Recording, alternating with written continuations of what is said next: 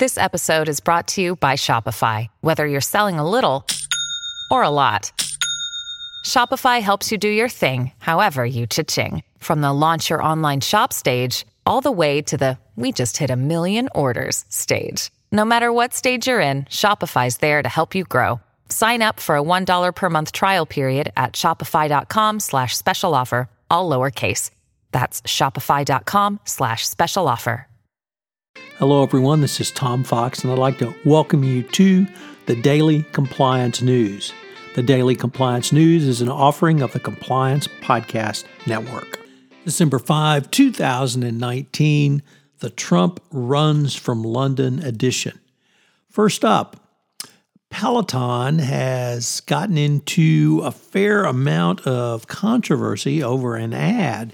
It's reported in the Washington Post, an ad that premiered over the Thanksgiving weekend shows a woman being given a Peloton for Christmas and using it to tone up and perhaps lose a little weight. And it is been subject of withering Twitter and social media commentary that the Peloton ad was, quote, downright dystopian because the woman is in great shape to start with and really doesn't need it to keep her good looks. So the company has said it's encouraged and grateful for the outpouring of support, but they really seem to have missed the mark on this one. And it really shows how social media can amplify anything that goes askance very, very quickly. Next up, from the New York Times, Elizabeth Warren is back in the news, and this time it's over bank mergers.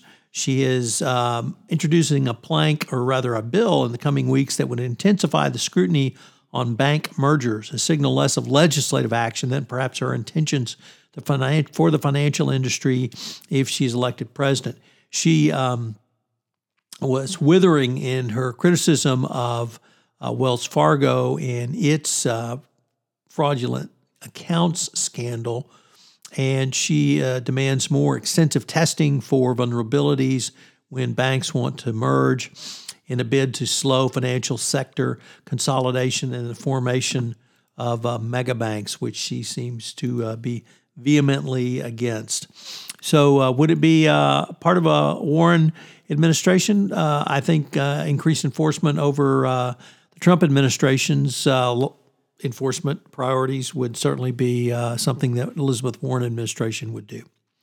Next up, from the Wall Street Journal Risk and Compliance Journal, risk managers are grappling with potential downsides of artificial intelligence. Most risk managers in financial services say they aren't capable of assessing the risks associated with AI. And I would also add that outside the financial sector, this is also becoming more of a problem. A blind spot for risk managers is in itself becoming a risk. Few risk managers, few compliance officers really have the know-how to properly analyze these downsides.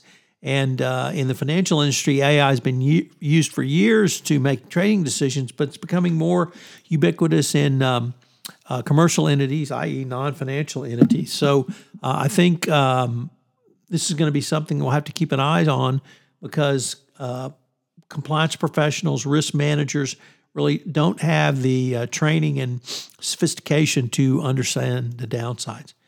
And finally, if you're in the FCPA world, you're probably aware that this is the week of the ACI International Conference on the FCPA up in Washington. It's held annually there at the 36th annual conference this year. It's also the time that regulators generally communicate to the FCPA bar that's centered in New York, Washington, and Boston around year-end wrap-ups and perhaps some new announcements. Today we had a speech by Brian Benczkowski, which we've linked to the DOJ press release, which gives the full text of the speech. And it was interesting for a couple of reasons. He talked about the Hoskins case, and not really in the context of the guilty verdict delivered by the jury, but by the legal theory that the Department of Justice had to use because Hoskins never set foot in the United States, nor did he route any of the corruption scheme through the United States, and that's the agent theory. This is becoming a little bit more ubiquitous now by prosecutors, and they are at least raising the possibility with companies that actions by their subsidiaries could subject them to agent liability under the FCPA. Winckowski tried to calm fears from that, but his basic message was trust us and we will follow the law and do the right thing. Compliance News is a production of the Compliance Podcast Network and a proud member of C-Suite Radio. Thanks for listening.